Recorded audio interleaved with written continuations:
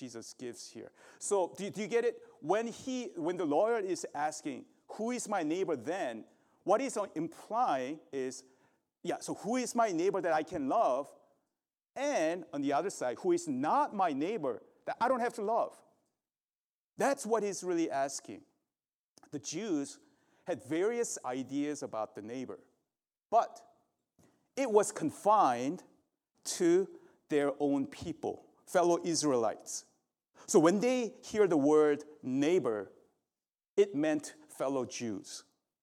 Also, they automatically excluded sinners such as prostitutes, murderers, the Gentiles, the tax collectors, and all these types of people. They automatically say, oh, they are not the neighbors. Obviously they are out, right? So the lawyer's presupposition and his contention was some Jews are non-neighbors. So where do you draw the line? Surely lepers cannot be our neighbor, can it? Surely tax collectors, they are Jewish, but they're traitors. They are not our neighbors, right? So where do you draw the line? How do you define your neighbor? Define your terms is by trade the expertise of the lawyers or the debaters, right? I mean, PJ is really good at that. He loves to define terms. That's what they're trained to do. And that's exactly what this lawyer is doing. Define your terms. Love your neighbor. Okay, Jesus, then who is my neighbor then? You got to define it for me. Right? And instead of getting into a debate about the precise definition of neighbor, Jesus tells the audience an unexpected parable that blows everyone away. Now, here in this story, Jericho was lower in elevation than Jerusalem. So when people were going from Jerusalem to Jericho, they were actually going down, right? And on their way, robbers were pretty common at that time along the road. It was not a smooth, highway path, or there were police presence there or anything like that. And there were winding a lot of roads, like twists and turns, and there were caves along the way. So it was really easy for the robbers, right, to hide themselves and jump. The travelers, especially the lone travelers. It's like, that commercial, like a good neighbor, State Farm is there kind of thing. No, it doesn't happen. It's not there. You're all on your own. So this person gets robbed and beaten half to death. And a priest and a Levite, religious leaders, coming down from Jerusalem, meaning they are not on their way to Jerusalem. So they were not on their way to perform their priestly or Levitical duties, right? So it's almost like a pastor not on their way to church on Sunday morning, right? It's Sunday afternoon when everything is over, so you are going back home, right? So likely they would have time to spare, but they passed by. They saw him, but they were not willing to help him and ignored him. And somewhat surprised by the inaction of the priest and the Levite, the listeners, that these are Jewish listeners, mind you, would expect a regular Israelite to show up in this what seemingly anti-clerical story. Because you see a traveler that's beaten half to death. Priest comes. Oh, he doesn't do anything, walks by. Levite comes along. He also passes him by and goes to the other side. Who's left?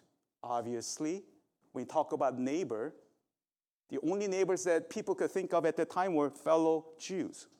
So it had to be a regular average Joe Israelite comes along, right? They probably thought, I get it. Jesus is picking on the religious leaders like before. He's done that before. So this average guy would walk by next and be the hero. But in a shocking twist, a Samaritan, a half-breed, comes and saves the day. The Samaritans, as we all know, were regarded ethnically and religiously impure people. They were a mix between the Jewish descendants and people that are from the other people, right? During the time when Jerusalem fell, the Babylonians, Assyrians, they came and they just mixed people, right? So there were like the marriage between Jewish people and the Gentiles, and they're the Samaritans. So they are considered not pure, right? And they, as we know from Jesus' conversation with the Samaritan woman, right, at the well, right, they worshipped God in their own mountain. They said, we don't have to go to Jerusalem. We worship God from here, right? So they had this wonky theology too, right? So they despised each other. So here's a picture of a half-breed of a man helping a half-dead man, right? They really didn't like each other. It's really hard for us to imagine like the hatred that they had for each other. They just weren't really friendly at all. So even like we were reading in chapter 10 of Luke, but if you even go to chapter 9, the chapter right before this chapter, in verse 51, this is what happens. Do you have that? Do you guys have that passage? Yeah, so I'll read it. When the days drew near for him to be taken up, he set his face to go to Jerusalem, and he sent messengers ahead of him who went and entered a village of the Samaritans to make preparations for him. But the people did not receive him because his face was set toward Jerusalem. And when his disciples, James and John, saw it, they said, "Lord, do you want us to tell fire to come down from heaven and consume them?" But he turned and rebuked them, and they went on to another village.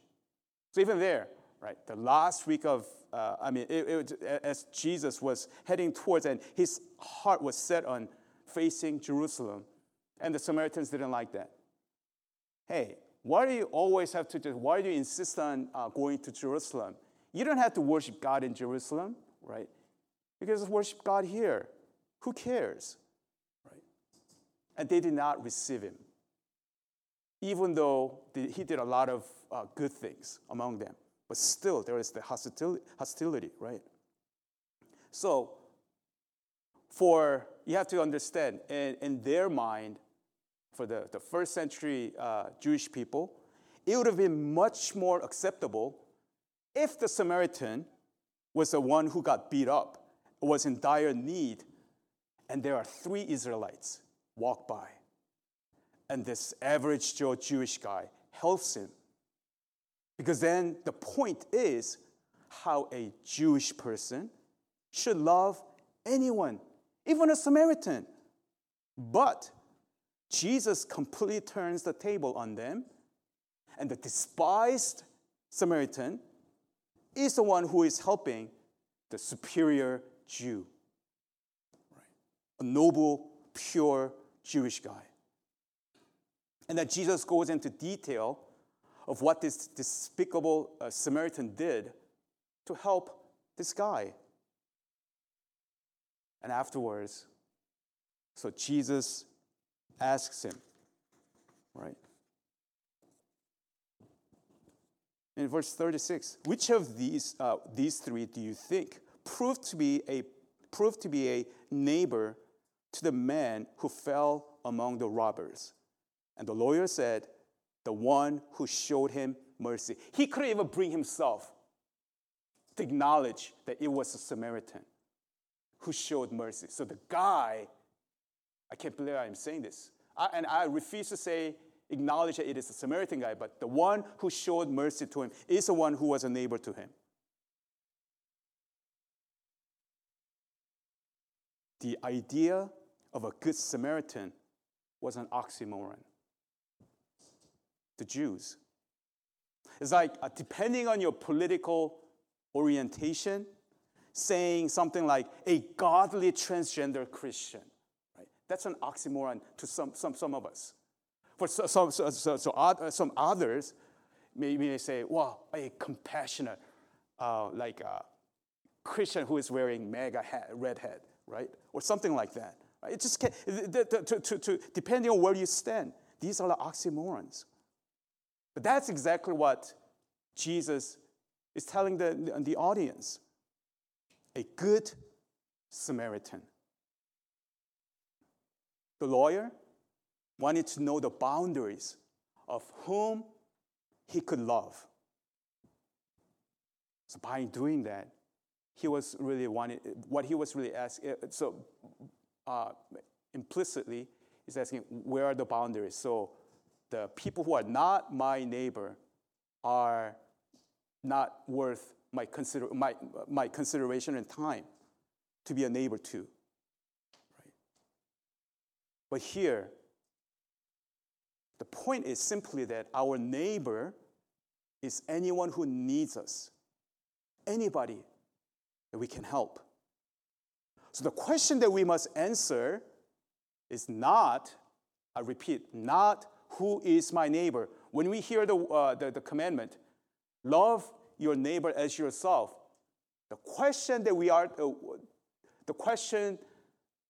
asking the question, then who is my neighbor, is not the right question, right, that we have to answer. Or who is the person that I should help or love?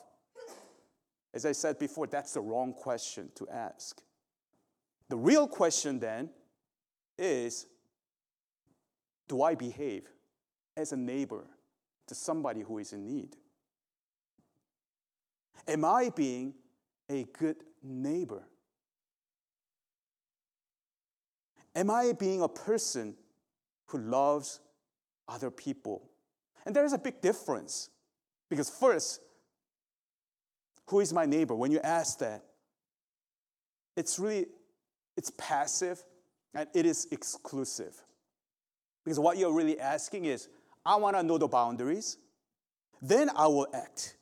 Once I know, who my neighbor is, then I will know, okay, so they are my neighbors, so I'm going to then act on this. Right?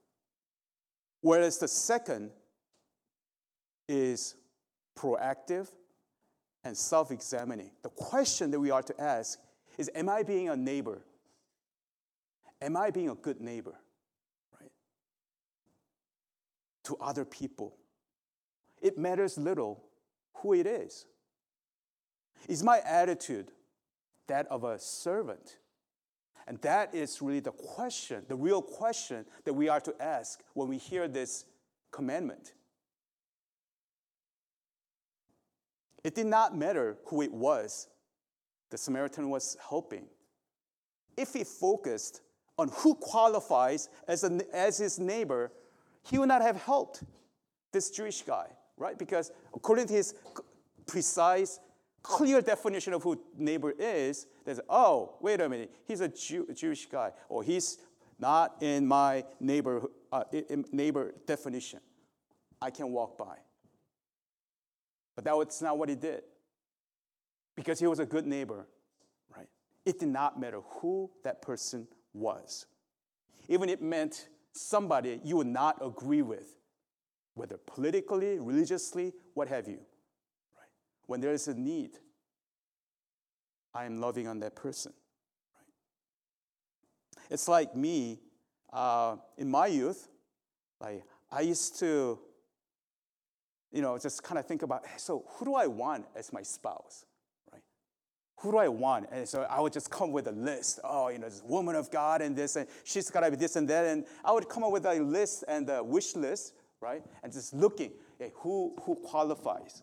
Who among these ladies here that I can, kind of make my move on? And, so that was just my focus and my prayers. So where is she, Lord? Where is this person that I really want, right?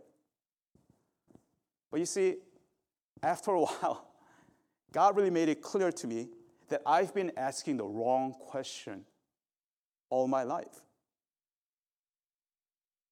The real question, come to realize, the real question that I should ask is not, hey, who qualifies as my potential mate, right? The real question that I should ask myself is, am I being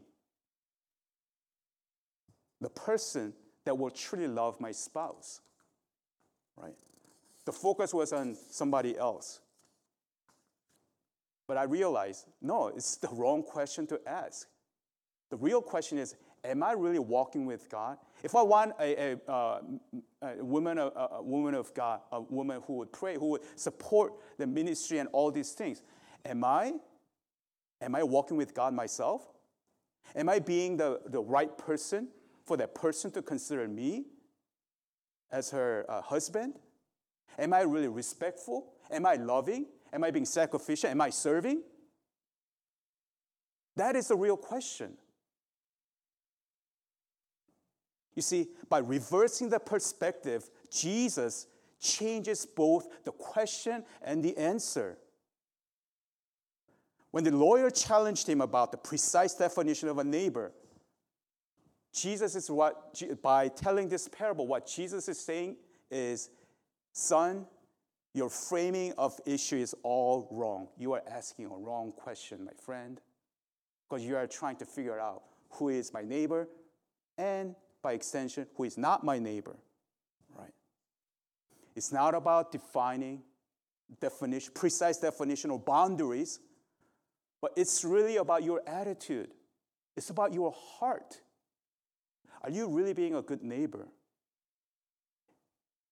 So when the guy challenged him with this particular question, Jesus, in a roundabout way, is answering, say, you've been asking a wrong question. Right? You have to change your perspective. You have to change your heart. So Jesus does not provide an answer as to whom one should help or love either, right? It's not the lack of precise definition, but love that's keeping him from obeying this commandment. Because he thought, in the mind of the lawyer, who love your neighbor. So who is my neighbor? Who is my neighbor? Right? But if he was really a person of love, then that's not the question that he would have asked in the first place. It wasn't the more information the lawyer needed, but a new heart, a transformed attitude and mindset. Jesus here points out, really, the neighbors may come in surprising places when we least expect it. And love is costly. Loving another person is hard work because we both have that selfish tendency. We want to be served rather than to serve. So it costs when we love someone.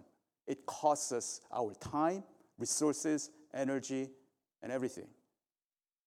True love is sacrificial. Genuine love does not come cheap. The Samaritan, who had nothing to gain by this act of compassion, went out of his way to care for the man. He didn't hold anything back. He kept giving. And isn't that what Christ has done for us?